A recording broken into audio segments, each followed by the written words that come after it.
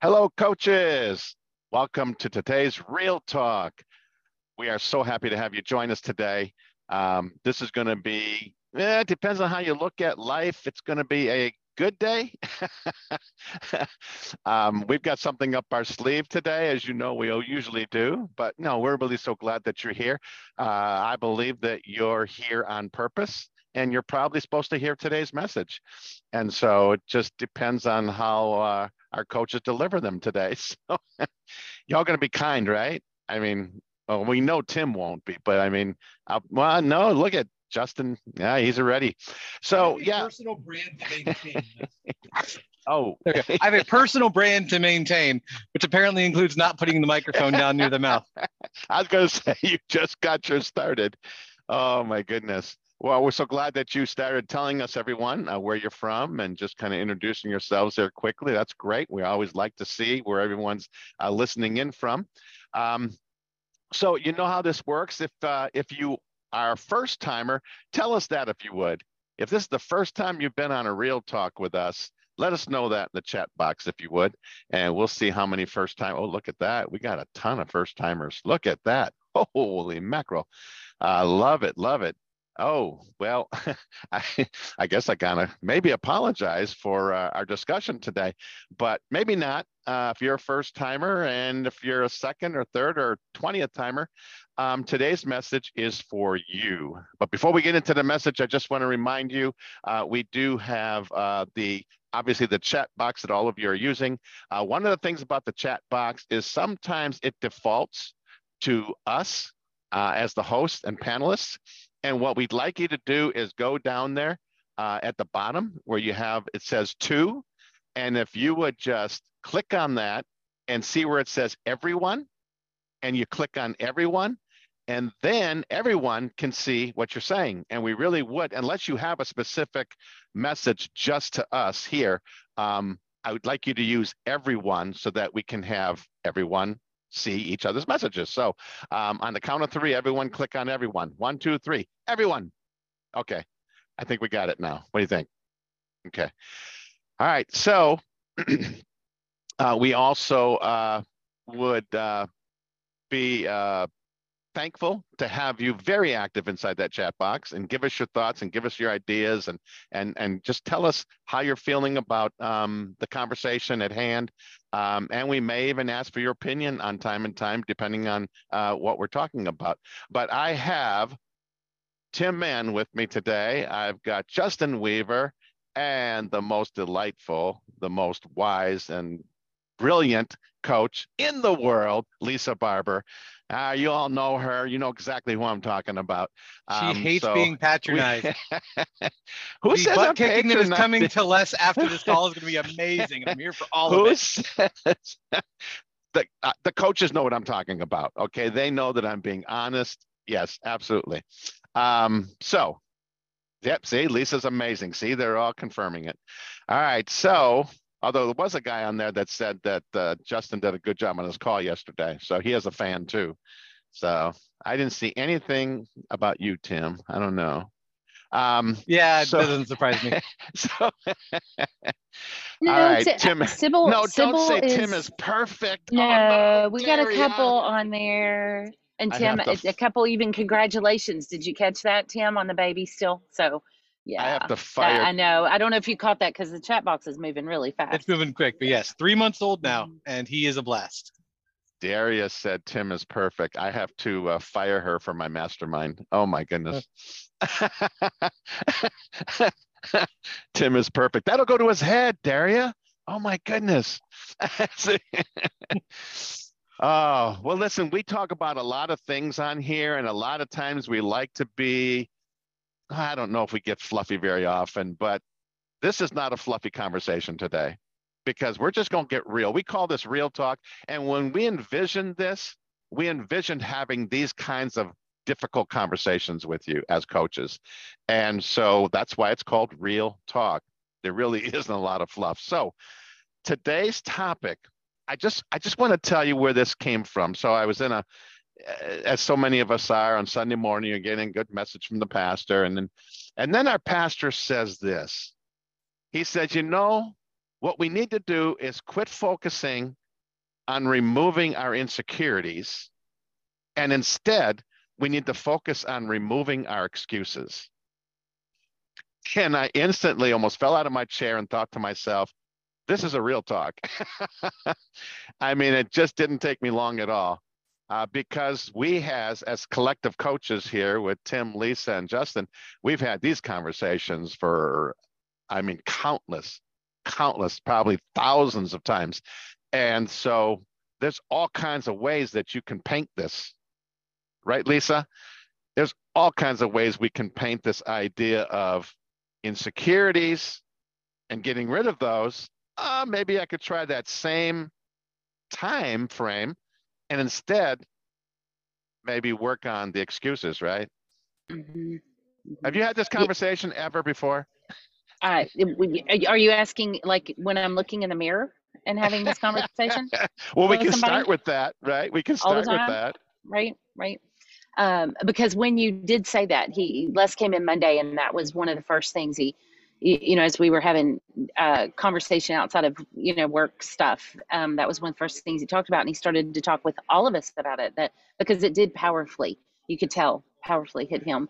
And I did start in that moment trying really hard to train my brain with this a lot of ways, is when somebody reveals something that has personally affected them, is asking myself, how does that affect me too? Because there was something behind it, right? We have somebody wise, somebody who's listening to the Holy Spirit, who's paying attention, and says something that this affected me. I need to pay attention to that. And so I did, Les.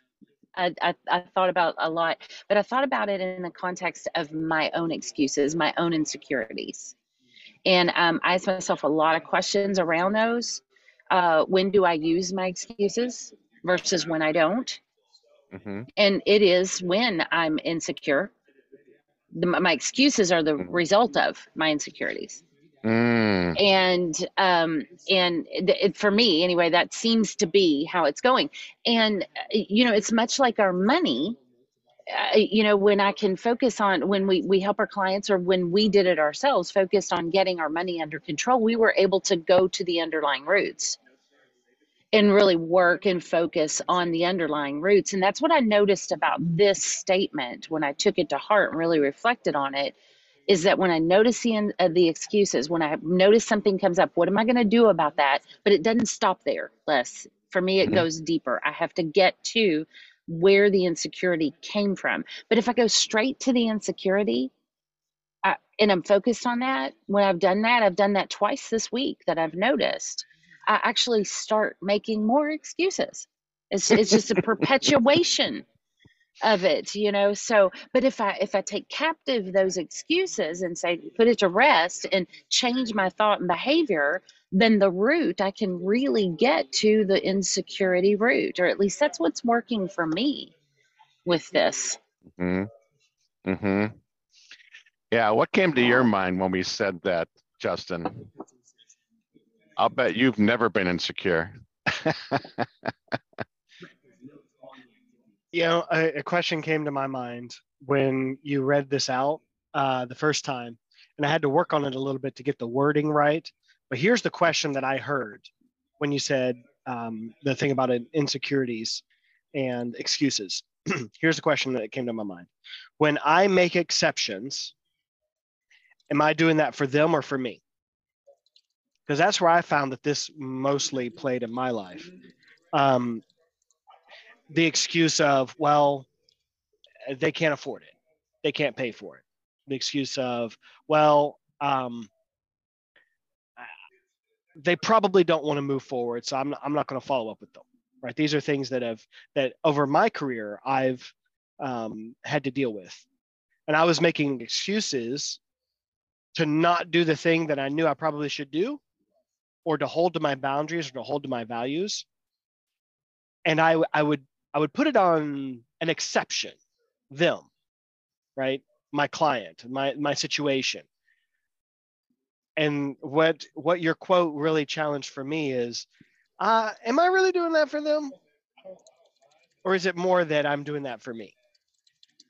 And I think that's really the challenge that you gave me on Monday when you first brought up this quote to the team. And that's where I went with it. Mm-hmm. Mm-hmm. Tim, you're a deep thinker. Plus, Mm-hmm. you've worked with many on this subject and encouraged others. But Mm-hmm. how did it strike you personally? For me, it starts as in understanding the definitions a little bit, right? Anytime that we toss around a really heavy statement like this, I think it's important that we start with the definition of what do we mean, right? And so there's a difference between safety and security. Safety is I'm in an environment where nothing can harm me. Secure is I'm in an environment where there are things that can harm me, but there are things that can protect me from it, right? And so there's a difference between being safe and being secure. And so if you're looking for safety in the world of coaching, you will not find it. There is no safety in coaching, right? There is no place that you can go where nothing can hurt you, can challenge your ego, can cause you to force or to face rejection, can cause you these things. The only way to be safe in coaching is to not get into coaching at all. Coaching is not a safe place for us as the coach. I know this is going to sound weird. It should be a safe place for our clients, but we're going to wrestle with some fears that we can't share with our clients. We're going to wrestle with some internal fears that we can't put on those other people. So instead, we have to focus on our securities, right? What do we have the ability to do? How do we actually build security? How do we actually build the ability to handle the challenges that come up rather than creating excuses? Right? So insecurity means that I don't have the ability to face the challenge in front of me. I don't have the tools, the resources, the know-how, the whatever it is to take on the challenge that has stepped in to my space. And these insecurities then cause us to make excuses. Because I don't have this thing, I won't step into the arena. Because I don't have this resource, because I don't have this tool, because I don't have this knowledge area, I'm not going to go and get started. Ugh. Right? And for me, like, this tears at my soul. Because for those of you that have had conversations with me, you know that I am a big guy when it comes to purpose. I love discussing purpose. I love finding purpose, meaning, and purpose through all these different things. If you've gone through and you're in our graduate program, you've jumped on my mental health calls, if you've listened to me talk about things and other things, I think purpose is one of the greatest things that we can chase after, strive for, and find in our world. And the problem is that living with excuses instead of insecurities keeps us from living in purpose and on purpose. And so, like, when I heard this statement that you threw out there, Les, like, I was so like, oh, that's so accurate. And I see it all the time, and I've seen it in myself, and I see it in so many of the people that I talk to, both trying to figure out their personal financial situations, but also people trying to get started in coaching. And so to understand, where does our security come from? How do I build security? How do I build into a spot where I'm not afraid to say or do or live in the purpose that I need to live in, that I get to experience the calling that I've got, and kind of live those things through is huge. Mm-hmm. Yeah, I mean, we can all have insecurities, can't we? Absolutely. I mean, all of us, obviously, everyone on this call, right? We can all have insecurities. In fact, I just shared yesterday, I was on a boot camp call with a group, and some of them are even on here today. But I shared with them that I just celebrated this week 30 years of being graduating from Larry Burkett. So I got my official training 30 years ago this week. And I was telling the group, I remember I was so excited, but at the same time, I kept telling myself, I can't do this. Are you kidding me? And you know why? For me, it was 20 years earlier, and I'm giving away my age. Behave, Tim. Okay, so 20 years earlier, I graduated from high school, 1973, and we joke about it here now. But I've always just confessed that I failed every math class in high school. That's the reality. I failed every math class in high school. Somehow I still graduated by the hair, my chinny chin chin, right? But I told this group, I said, here, it was 20 years later, and I've got this certificate and spent a whole week with Larry Burkett and the crew over there in Georgia. And I couldn't have had a better training, except for the one we have now, of course. But I mean, I couldn't have had a better training at that time. And yet I didn't believe that I could do this because I was thinking, who am I? I failed every math class 20 years ago. Are you kidding me? Who am I to help anybody with personal finance? And then my pastor basically said, hey, listen, I just talked to somebody and, I forgot their names by now, but I just talked to the Smiths, whatever, right? He said, yeah, I told them that you could help them with their finances. So I'm going to have them call you. And I'm like, no, don't do that. I can't help anybody. But of course I wanted to honor the pastor. So I was almost forced into it. And I came away with that very first session and I was going on the way home and I was thinking to myself, well, that actually went well. And I got home. My wife was anticipating the whole thing. She goes, well, I said, well, it actually went okay. She said, duh. That's how, at least that's how our wives and they support us, right? And so what that told me with her duh was that she had more faith in me than I had in myself. Mm-hmm. So why do we sabotage ourselves? Why do we sabotage? Okay, sabotage. Say it. Why do we do what Tim said? Why do we do that to ourselves, Lisa? Why do we do what Tim said? Why? That is a great question. I ask myself on a daily basis. Oh, that was worth real talk right there. That was it. Why do we? Oh my goodness! There are people listening to this call. Okay, we'll try to get this recording. Yeah, why, I'm sorry. Why, yeah. Sabotage. We can sabotage anything. Ourselves. Yeah. I mean, we have the passion to do this. I mean, everybody on this call has the heart to coach, right? And yet we can talk ourselves out of it with our insecurities. Well, and let me throw something out here, because I saw Carissa had put this thought in the chat box that said we compare ourselves to others. And y'all, that is 100% accurate. We compare ourselves to others. And here's part of the weird thing, right? Here's a tough truth for you on a Wednesday morning or afternoon if you're in Eastern time, whenever it is you're listening to the recording. We compare ourselves to others, but so often we elevate others while lowering ourselves in the same process of comparison. We're not even doing an even comparison. Right. We think, I've seen multiple of you sharing in the chat box here the things that you're fearing of being rejected or not having enough value or not being able to answer the right question for somebody that comes in. And that assumes that they have all this knowledge about personal finance that you don't. That assumes that they have all these things that they can lay out in front of them and you're coming in with nothing of value to offer. Here's the reality, coaches. By virtue of going through this training, you know more about personal finance than 80% of the American population. And by the way, there's a lot of people who know more about personal finance than you that are bad at it. Right? Dave Ramsey got a degree in finance. And what did that degree in finance get him? A trip to bankruptcy court. It wasn't the degree, it wasn't the education, it wasn't the knowledge that he had about personal finance that allowed him to do something impactful and effective. It was getting into the dirt with the people he was working with and helping other people climb their way out. And so we have this idea of I'm not good enough to help anybody and everyone knows more than me or everyone's already ahead of me. We've got to break down some of these things. These are excuses. These are not real. This is something that's inside of our heads. And just because it's in your head doesn't mean it's not real, but it also means you can control it. You get to determine the scale of the comparison when you're comparing yourself to other people. Yeah. Tim. Theodore Roosevelt said that comparison is the thief of joy. I love that. The thief of joy. That's powerful. For those of you that this is your first real talk, you'll find that we are open on these conversations and we give some real talk. And there's the verse in the Bible that faith without works is dead. And I think that can apply in our coaching world too. Knowledge without works is also dead. And we can have all the financial knowledge and information, and this is me talking to myself, in the world. But if we don't put it to work and help other people with it, it's just like having a faith that you don't do anything with and help others out as well.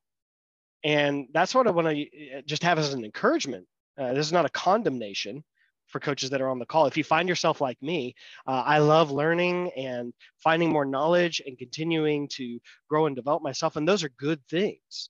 But if I just keep it up here and I don't bring it out to bless the people that we come across in our lives, what good has that knowledge done for me?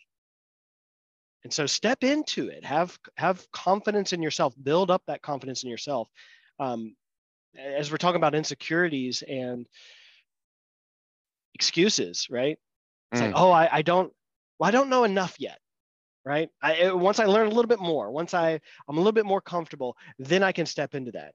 And if we had the ability to bring each one of you on this call into this call just for a second, and we ask the question: have you ever had a conversation or ever been in a moment where there was someone you were talking to or in conversation with, and you felt the moment, and you felt that pull and that call? Oh, I need to say something here. I need to ask that question. I need to dig deeper.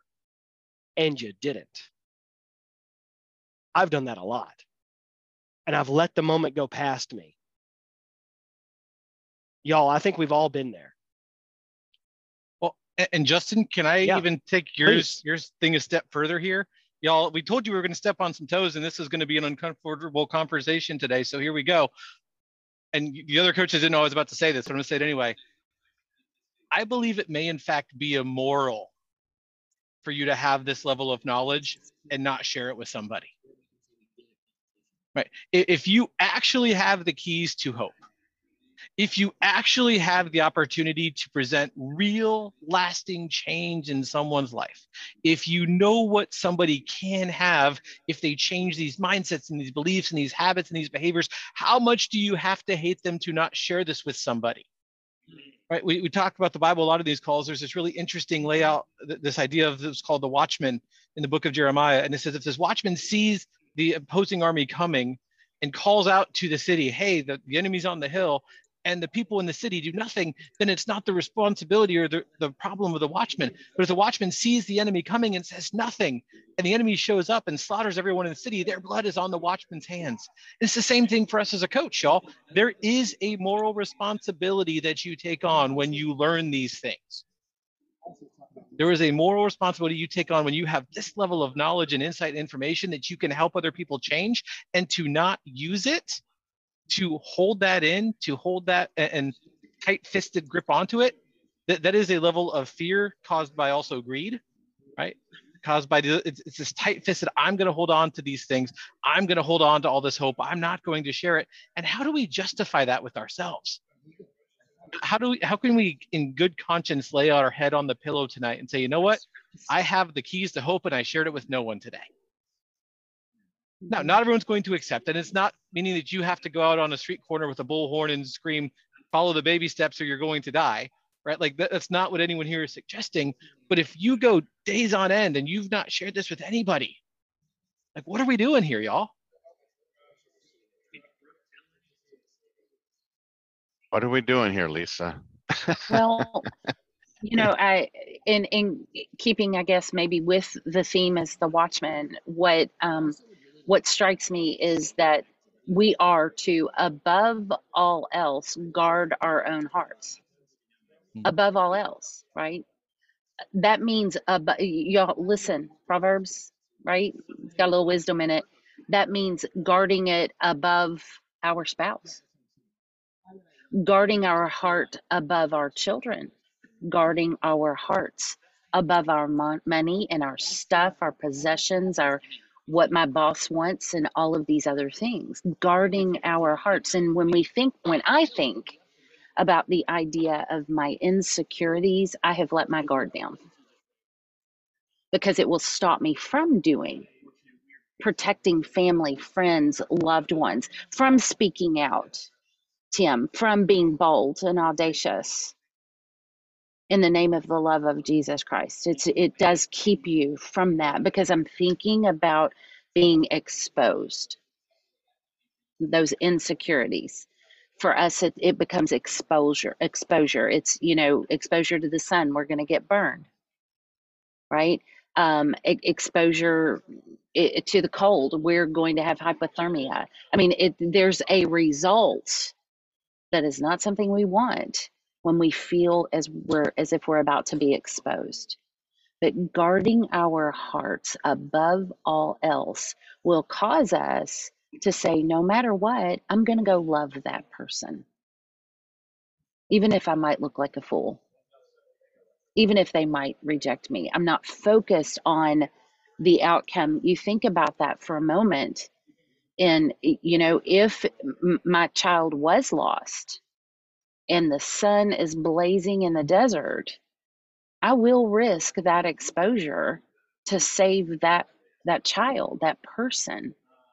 You know, my heart is guarded, it's in the right place. So those insecurities, if I am spotlighting those, highlighting those, I'm not guarding my heart. I've let that guard down. And it does cause me to use the stupidest of excuses. Stupid excuse. Technology is some of it. You know, I, I do it. I do it all the time, and I don't even notice it. That's why when you brought this up earlier in the week, I thought I've got to take notice. When is it an excuse? When is it a legitimate decision? Now that's different, right? When is it a legitimate decision to do or not to do something? But if I'm here to guard my heart, because everything I say and do flows from it, right? Everything I say or do. If I let my guard down and I am allowing those insecurities, then those insecurities are going to flow from my heart. And if my Mm-hmm. guard is up and I am focusing on what God wants me to focus on, I'm removed from the equation. It's not about me. It has nothing to do with me and how good I am or not good I am, or it means that I'm standing in front of somebody that just needs me to look them in the eye and listen to what they're saying. That's it. I don't have to do anything. That's my coaching responsibility, y'all. Mm-hmm. That's the beginning of it. And see, we could put in our heads that our responsibility is to inform and give information and to tell people this and to know it all. And it's not my responsibility. That is not it at all. I've lost it because I let my guard down. Mm-hmm. Yeah. How many people, honestly, unless they're just egomaniacs, right? How many people literally feel confident in even something they're called to immediately? I absolutely, hands down, I got this, no problem whatsoever, right? Like I just mentioned, been coaching for 30 years. If I had a coaching session tonight, I have FPU, I don't have coaching, but I'd be a little nervous. Now, when I say that to coaches, sometimes they kind of give me that dog tilt, like, really? It's like, no, because I never know what my conversation is going to sound like with those particular people. I don't know their personality. I don't know their likes and dislikes yet. I'm going into that coaching session, unless I did a real good consultation, I feel like I got an idea of what's going on. But even in the session, a lot of times you get surprises even after the consultation. We all know that. And so I'm never going to go in. I don't care how many, I could have been coaching for 50 years. I don't care. I'm not going to go in with the attitude, I got this. Are you kidding me? I've been doing this for so long. Piece of cake. Because pride goes before the fall. And that's not, I don't want to be part of that verse right there, right? And so if we all go into each coaching session with, just a mindful spirit and a careful heart, right? Then that's not the same as making excuses or insecurities. That's just being careful. That's just being genuine. And so, but what we have to do, right, coaches, is we've got to decide, are our insecurities creating excuses, right? How do we decipher through that decision?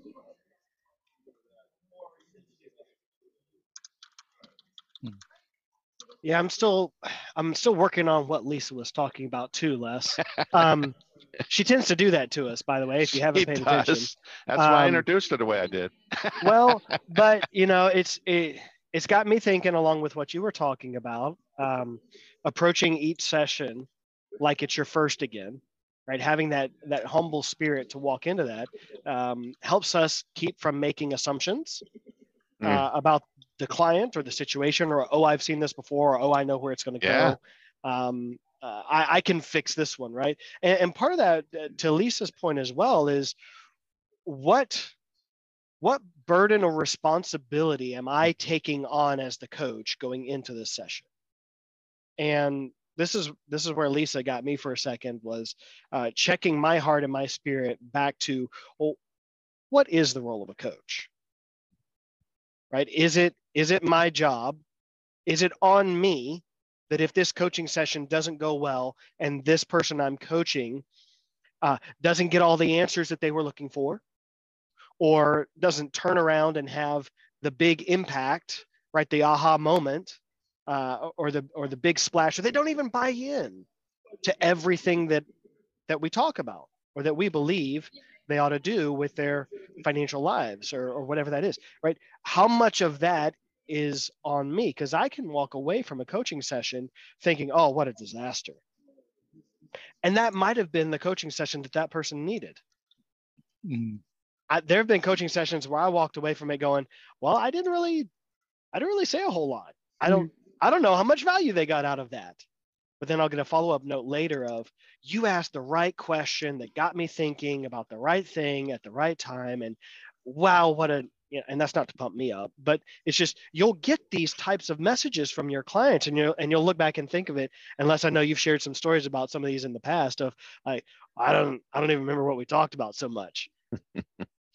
But to Lisa's point, part of our job as a coach is to open up that space, ask the right questions, ask good questions, and give our clients that ability to work through what's going on in their lives. And sometimes if that's all we do is sit and listen and ask questions, that can be some of the most powerful coaching that ever happens. Mm-hmm. It's one of those things, by the way, y'all, let me just call this out, especially for those of you that are new to this. You will often not see your impact in the immediate. It is sometimes a period of years before you see the impact that you had with a particular client. And so I do want to encourage you, for those of you that say, like, if my client fails, it's my failure. Two things. One, you're wrong. And I'm going to love you enough to tell you that. If a client fails, it is not your failure. But two, it may take a long time to see what that impact looks like. Because here's one of the interesting things. There's a great book called The Little Things by Andy Andrews. And he talks about this idea of this 1 degree of change at a time. And 1 degree of change in direction at a time doesn't look like much over a short period of time. But the further out you go, the farther and farther that becomes. It's why an airplane that's 1 degree off course will probably make it from like Nashville to Franklin because you can see it down the highway. But if you're trying to go from Washington, D.C. to England, we'll end up in Africa because 1 degree off course changes over a tremendous amount of time. You may only alter the course of your client's life by a single degree in the time that you're working with them. And in the first couple of days, weeks, months after that session, you're not going to see a 1 degree change, a 1 degree shift in their mindset. But look at over 5, 10, 15, 20, 25 years, what 1 degree of a mindset shift will do. And it will completely change the discussion. And so don't be afraid of not having huge breakthroughs. In fact, we talk about this within our team a lot. Coaches, if you're looking for a mic drop moment, you're missing the boat with your clients. Coaching is not a series of mic drop moments to be had. Coaching is a series of real conversations between real people trying to uncover real stuff to make real changes in our mindsets, and our behaviors, and our beliefs, and our patterns. And some aha moments will happen. But even if you have an entire series of sessions with a client where there's no huge aha moment, a single degree of difference in each of those hours that you meet is going to set their life on a drastically different course over the period of their life. So don't miss that. And again, you're not going to get to see it all. And that's okay. I love aha moments. I love it when it comes from the client, however. But I love being part of them. I don't want it to come from me. I want them to say it and then realize what they just said. We experienced that, didn't we, Justin? We shared a call together and a woman was talking about this, that, and whatever. I forgot what exactly the subject matter was, but at that point, we were just giving her questions and just asking her more to understand more about where she was coming from, right? And at one point she said, well, I don't need to do that anymore. And Justin and I just laughed. Justin and I, neither one of us told her she needed to do anything. But in just our coaching her and just questioning her, she came up with her own conclusion. I don't need to do that anymore. And so that was an aha moment that came from her, not from me to her, right?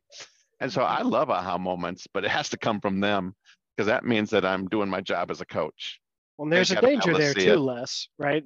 We can become aha moment manufacturers if Mhm. we're not careful, right? So this comes back to the mindset of the coach and the heart of a coach going into these coaching sessions. If I'm going into it because that's what I want, that's the goal that I as the coach want. I want them to have that aha moment. We got to be careful about that because that can lead us to wanting to try to manufacture that moment. We're just the guide, though. Mhm. I know some people were jumping into the Mhm. chat box and talking about that. Yeah, we're the guide. We're not the hero. We're the guide, not the hero. And honestly, some of you may be on this call and you may be saying, "Yeah, we've heard some of these phrases and messages before on Real Talks." And Lisa, you even brought that up earlier today as we were prepping for this call. Like this sounds like something that we've talked about before, and y'all, that's true.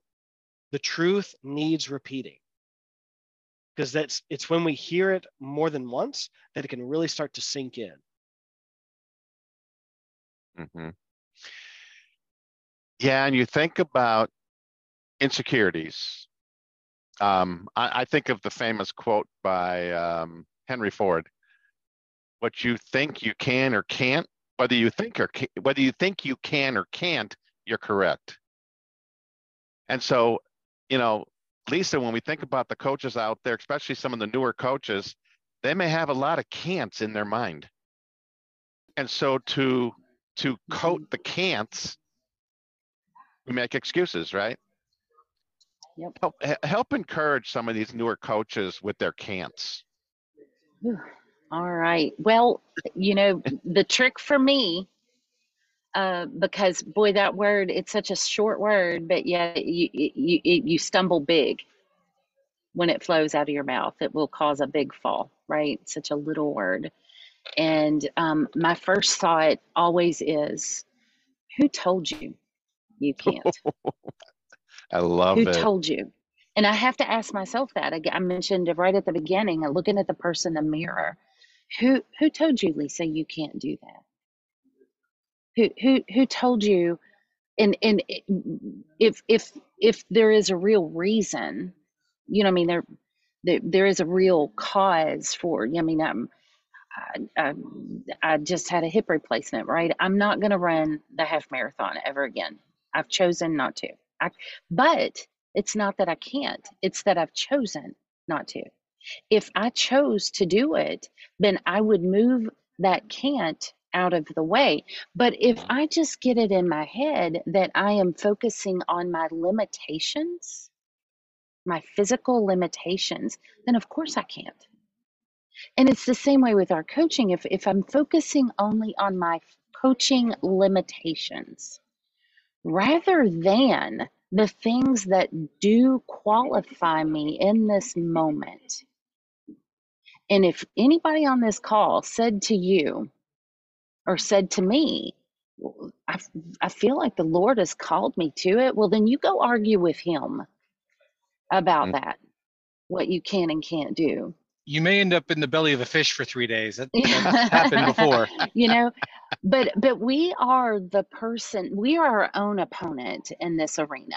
We really are our own opponent. We can, Les, I've even heard you say this before. Someone may say something that's offensive, but I can choose to take it that way or not. Mm. I get to control my mindset about that. And it really is. Now, I'm saying this out loud as if it's easy.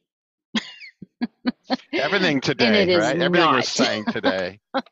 No. It is not easy, but it really is taking captive guarding our heart, taking captive our thoughts, submitting them to Christ, filtering our thoughts and our words through the love of Christ first. And then everything falls into order. In those moments when we've said very little, Justin, when we've talked 10% of the time, y'all, that should be the norm anyway with our coaching. asking the questions, talking 10% of the time. When we fall into that, and then we begin to ask ourselves, well, I didn't contribute. What did I do in that call? What did hear the words? Me, but I didn't do that. I didn't, I did, I didn't, I did, I didn't. What value Instead did I of, provide? that's right, me, I, it's all self-serving. And we are by nature as a coach, others serving. For in that very moment, all of a sudden, it's like a flip switch, bam, the light turns off, not on. And we go in the opposite. Now we're being led in the dark. And y'all, here's the thing with all of that. I don't know how you're going to be able to, again, immediately, how do I take that thought captive? How do I guard my heart? Every one of you, well, number one, the Word of God tells you how to do it. We can go right there. There's an instruction manual, but we are all, our hearts are all different, and we're in all different places with this. Some of us have already dealt with a lot of this, and we're working through it and managing through it. And something I was talking to a friend here at work yesterday, and we were talking about our pride. We were just laying it all out on the table. And I said, just when I think I got it all figured out, something stupid comes out of my mouth, or my thoughts are, boy, there's that pride. And it's the Lord showing me that He is continually purifying, always purifying the heart. And that's what you're doing here as coaches, you all.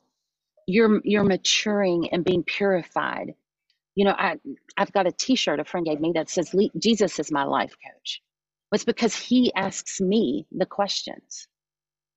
He causes me to reflect and understand. And then what He wants me to do with that is the same thing for people that I meet, whether it's across the gas pump at the gas station or in the moment of a coaching session, formally, informally. It's because that's what He does, right? If you sit with Him quietly and let Him ask you questions. So whatever it is, I would just encourage you, whatever it is that you need to do differently for yourself, whatever stage of this maturity you are in, find it and commit to it. Just one thing, commit to it, because we know that it's a habit of the way we think. And then our following will be our behaviors. It's the same way with money concepts, right? We change the way that we think, and our habits will then change. If we try to change a habit without truly believing in it, we're just going to go back to the habit. Right. All right. That would be my only thought on this. How do we overcome this? You're going to have to figure that out for yourselves, but I would encourage you to go to the instruction manual. Well, and there is something really special when that perspective shifts, right? There was a question that came in privately to the chat box, and I want to address this question because I don't think it's the right question, but I think this is interesting. So the question came in, what is your biggest fear that's holding you back? And honestly, I don't like this question because my biggest fear doesn't hold me back. My biggest fear is what pushes me forward. And part of this is I don't believe that fear is necessarily a bad thing. Right? And some of the other coaches on the panel may disagree with me. I don't believe that fear is a bad thing if we have reasonable fears of the right thing. A reasonable fear of the right thing can, in fact, direct positive behavior. In fact, the book of Proverbs says the fear of the Lord is the beginning of wisdom. Right? And so there is, sorry, we got Noah laughing in the background on your headset there, Lisa. As I'm saying, as I was quoting Proverbs, we hear Noah's laughing. So there's that. But having the proper placed fear will actually cause us to do something differently, right? And so my greatest fear, you want to be, when it comes to especially these things of coaching, my greatest fear for being vulnerable here is irrelevance. That I can no longer be relevant in the lives of other people, that I no longer have a purpose to live in, that I'm no longer having an impact. And so the fear of no longer being effective, the fear of no longer getting to do this, the fear of no longer getting to watch these transformations happen, the fear of not living in what I've been created and called by my creator and savior to do, drives me to get up and go, even when it's scary. Because, by the way, it is scary to walk into a difficult session. And it was mentioned earlier in the chat box, we never want you to lose that bit of nervousness. A little bit of fear keeps you honest. It keeps you focused. It keeps you going in the right direction. But I want to be more afraid of not honoring my creator, because that will keep me moving forward, because the bigger fear is what will drive me. And so I'm going to challenge us. If you have a fear that's holding you back, take some time in the next week to look at what's the fear that's holding you back, but what are you afraid of that's even bigger? What's going to be that real thing that's going to push you? Because I can be afraid of a failed session, but if I'm more afraid of irrelevance and lacking in purpose, I'll take on a failed session all the time. Right? And by the way, every single thing that we do is choosing which thing we are less afraid of. It's dangerous on the highway, but I'm less afraid of driving on the highway than I am of showing up or not showing up to work anymore, showing up late. So I take on the risk, the fear of getting on the highway, because it's going to get me to something better. I have a fear when I walk into a session, I may fail with this client. I may not ask them good questions. I may not be a good guide for them. I may make this all about me. I may turn this into a mic drop moment where I feel good about myself at the end of the session, but what I've created for them was nothing of value. But if I'm more afraid of having no opportunity for change, if I'm more afraid of, I can avoid all that by just not talking to them at all. And I can guarantee that I don't fail by failing harder. That seems backwards to me, y'all. And so if we're asking the question, what is that fear that's holding you back? What's the fear that's pushing you forward? What do you actually want to accomplish? What is actually more important to you? Yeah. So, Justin, you had your own business. Did you have insecurities when you first went out there kind of on your own? No. Oh wait, liar. This is the one that we tell the truth on, right? Tim's like, liar. You know, I'm gonna go get the fire extinguisher for Justin's pants. Yep. Absolutely. I don't know how you can not. Maybe some of you can, but I absolutely, yeah. Stepping out into doing. There's a lot of coaches that are new. Sure. And how can you identify with them? How can they identify with where you were at some point? You know, there was a part of that journey that was really exciting for me. Yeah. Because I knew I was doing something that could have a big impact on people. And that's really why I got into it, is because that was what was driving me. A big portion of that was just, I knew I had something that could help a lot of people, especially people that I didn't feel like were getting served well by the marketplace. And so that's one of the big things. Imagine that. But, you know, of course it comes with a lot of, it absolutely came with a lot of insecurities for me. How am I going to feed my family? Right? We're a single income family. I have a wife and 3 kids and a dog. But she's fine. But it's like, yeah, if I don't perform, if I don't get paid, we don't eat. And there was so going back to what Tim was talking about earlier, yeah, I had some fears and insecurities about saying the right thing, giving the right advice. You know, how can I find clients?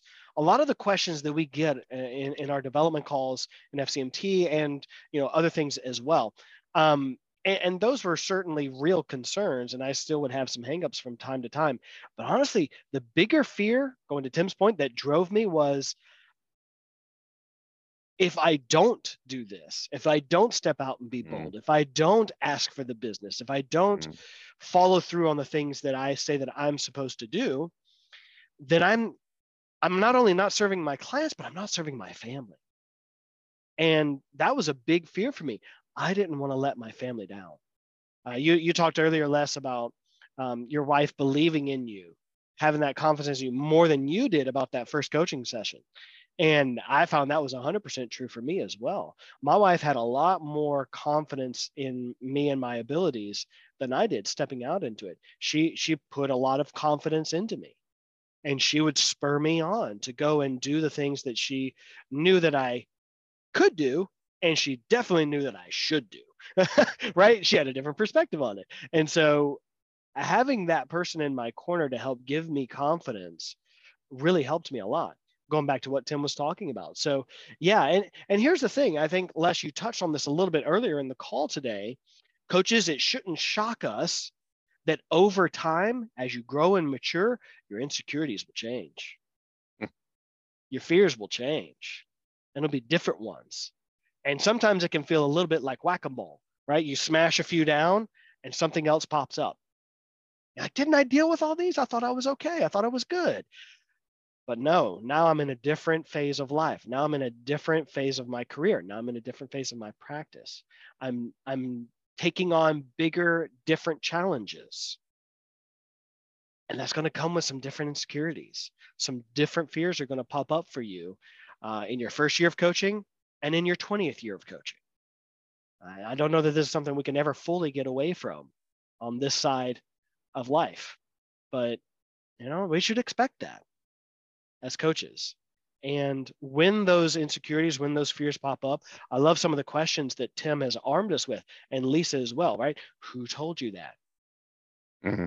What's bigger than the fear that you're feeling right now? That's from Tim, right? I love these questions. These are self-introspective questions that we should be asking ourselves. And by the way, I know we harp on this a lot in our calls on Real Talk, but it's true. Coaches, you should have a coach too. You should have a mentor, someone else in your life that is helping you see some of these things and helping spur you on to greater heights, to better and bigger impact, right? Like Tim was talking about. My fear is not having an impact, being ineffective. Yeah.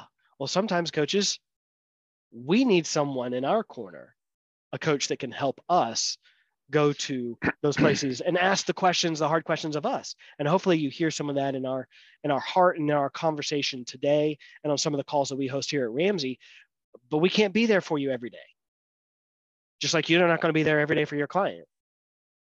And so have somebody in your side that's going to be your mentor, going to be your coach, going to be someone who can talk into your life and ask you the hard questions. Don't try to do this thing alone. That's a phrase you'll hear from us pretty often. Don't try to do this coaching thing alone. That's a lonely place to be. It's very hard. Mm-hmm. And we're talking about having somebody in our corner. The bottom line for me is knowing that God's in my corner. And even though I had those insecurities 30 years ago, I knew he called me to do this. I knew that he put this passion in me. And everybody on this call, I'm going to make the assumption that you have a passion inside of you. And it might have been for 2 years, it might have been for 5 years, it might have been for 6 months, right? But you have this passion inside you. And I believe that's placed there by your creator. And guess what? He wouldn't give you that passion. He wouldn't give you that heart of a coach to just sit and let it be dormant, right? To Tim's point, it's there. It would be such a waste. It would almost, be a sin against God to not take it because he's placed it there. Now, what are we going to do with it? I had a plaque years ago when I was little, and it said that, gifts God gives you. What you do with them is your gift back to God. And so the reality is you can actually gift God back the gift he gave you by using it, right? And helping others. And so the reality is we can't allow our excuses to stop that. But excuses are always there, Tim. Mm-hmm. How do we look at excuses and say, okay, that's actually legitimate, but that's baloney right there. It's like, how do we decipher through those? Again, you started your own practice too, about 8 years ago. So how do you decipher through an excuse versus an actual holdback, right? Yeah. One of the biggest things to look at is it under my control or not, right? Anything that is 100% under my control, if I'm letting that stop me, it's an excuse. Right? And by the way, we all have some good reasons, some good challenges, some times that we could say, you know what, I can't do this, right? I saw Sierra mentioning here in the chat box being very open and vulnerable on some things that she's been walking through, right? And one of the things I love about that conversation that she mentioned, it's not a conversation full of excuses. And there are a lot of you who, like Sierra, have a spot where you're looking in your life and you're saying, there's some things I've been through. You don't know my past, you don't know my history, you don't know these things I'm going through. And those may all be real and valid, but you also get some level of choice. Right? And so one of the things that's important to realize is you can't control what other people did to you or what has been done to you by the world, by history, whatever. You can choose your response to it. And so, by the way, there's things, it's not an excuse if I can't choose my response to it. Right? If I go talk to that person at the gas pump and talk to them about the possibility of coaching, and they tell me to pound sand and they never want to see me again, that's not an excuse, right? That is a very legitimate thing. I did what I could within my abilities, and they chose to not respond in a way that I would hope. It's not an excuse. But if I say, I'm worried I probably shouldn't talk to them because they might tell me to pound sand and I'll never talk to them again, that's an excuse. I'm taking the thing that's under my control, whether or not I'm going to go start that conversation, and I'm using it as a reason to not do the thing that I meant to do. And so ask yourself, is this under my control or not? Am I looking for a way to get out of this? Or am I actually looking for, no, this is what I want to do. And how do I do more of what I've made to do? I put it in the chat box, Ephesians 2:10. And for the person who was asking, this is from the NIV version. For we are God's handiwork, created in Christ Jesus to do good works, which God prepared in advance for us to do. Now, that's how I view every single day. When I wake up every single day, I realize I am God's handiwork. I was created. My days were numbered before I was on this planet. And there is work that God has put in my path to do with the years, with the days, with the months that he has given me. And I can either live in that or I can look for excuses. I choose not to live with excuses.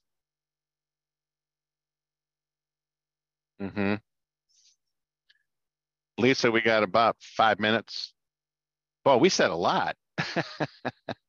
So how do we encourage, especially all these newer coaches? We have a bunch said that this is the first time they're with us today. How do we encourage them? Because this is real. These insecurities, these excuses, they are real. Talk to all the coaches that are with us today and just encourage them to work through this. Yeah. Well, as you say that, the first thing that comes to my mind is your feelings are true. Yes. The question we have to ask ourselves is, are they right? Is the feeling in the moment lying to us or distracting us? Is it causing us to focus on those insecurities, shine the light on it? So, when even earlier, as I was thinking through some of the things that Tim and Justin were saying, what are ways that, because we can encourage you on this call and hopefully you'll walk away from this being encouraged. But just like in your coaching, the real work begins after the call for your clients, for you, because we have to go and do. It's not enough to just say, wow, I heard a word. I heard truth. It's for us to ask ourselves, now what can I and will I do about it? And maybe it is a guarding of our heart first. Maybe it is building our team. Justin mentioned his wife. She believes in him more so than any physical person on this earth.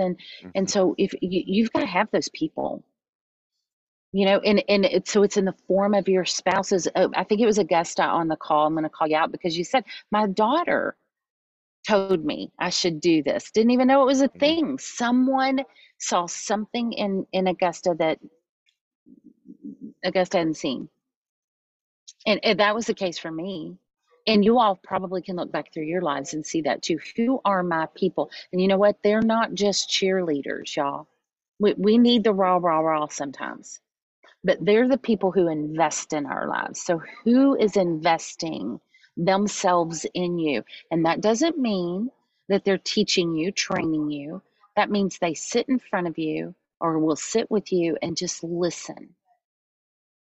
And they will direct you, point you back to the truth. Is that true? Because here's the thing, y'all. Another thing, I don't know if Justin or Tim, if you all said that with this, but you said, who's in your corner? That paints a picture. Les, one of your favorite movies is Rocky. Who's in your corner? The thing is that we might be stepping out onto that mat or into that ring by ourselves, but we should never be isolated or alone, because it's a great space for the enemy to play, right? He's the one that's going to step in and give you direct. He's not going to be your opponent. Y'all remember who the opponent is. It's you that you're looking in the mirror at. The enemy isn't your opponent in that point. He becomes your coach. Ugh, it's pretty gross, right? To think of it that way. He's the one influencing you to make choices and decisions and stuff, to fight someone else's fight or fight somebody else's battle instead of how you were created to fight. So that would be my thoughts. What do I have to do today? What's necessary for me to do today to find growth in this area? So that when I sit in front of that client, when again, the gas pump thing, don't worry about whether or not you talk about money. Y'all just go talk to people. Let's start there. Just go get involved in somebody's life. And whether you feel like you look like a fool or not, it makes no difference, y'all. Truly, the fool is the one who stands in the shadows. All right, lurking and waiting, just waiting for the opportunity, Les. So, man, thank you, Les, for bringing this topic of conversation up. Yeah, and certainly don't wait until you have all the right equipment and tools and technology. And when I talked about getting trained 30 years ago, you know what I had? It's one of these and one of these. That's it. There was no such thing as personal computers. And I'm kind of surprised paper existed by that point. I thought you were still using tablets.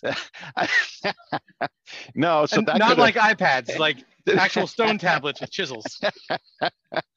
Well, we're out of time, folks. I wish we could give Tim more time to elaborate, but no, this is an important topic, and I know we laugh and we have fun, but coaches, we do care about you. We care about your success. We care about you being able to, and when we say your success, guess what? You're defining it.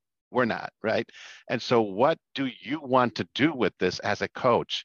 Either as a ministry, as a business, maybe the combination of the two, but what do you want? And just go after what you want. And, do it scared, right? I love that phrase, do it scared. It doesn't matter. We're all scared at some point, and do it anyway, right? And so we really do. We appreciate you. We're fans of you. We cheer you on from here at Ramsey Solutions. And we love the opportunity to meet you anytime we can. And so if you're on vacation this summer, come on by and see us, and we'll come down and hang out with you. Thank you, coaches. Appreciate you. And join us in 2 weeks, Tim. Is that what it is? Yeah, about that. Make it. Okay. Watch your emails. That's where we send the invites. And by the way, he usually has the calendar in his head, so I was kind of relying on that. We do record these, by the way. So if anyone missed it, or if you want to watch this again, if you want to find past episodes, on the left side of your screen in FCMT Online, you'll see the tab that says Real Talk. Click there, and that will take you to the library of past recordings. So make sure you go check those out as well. A lot of additional hours for you to learn and grow and to develop yourself there. Excellent. Thanks, Tim. All right. So on behalf of Lisa, Tim, and Justin, God bless you all. Thank you for joining us, and we'll see you in a couple of weeks. Take care.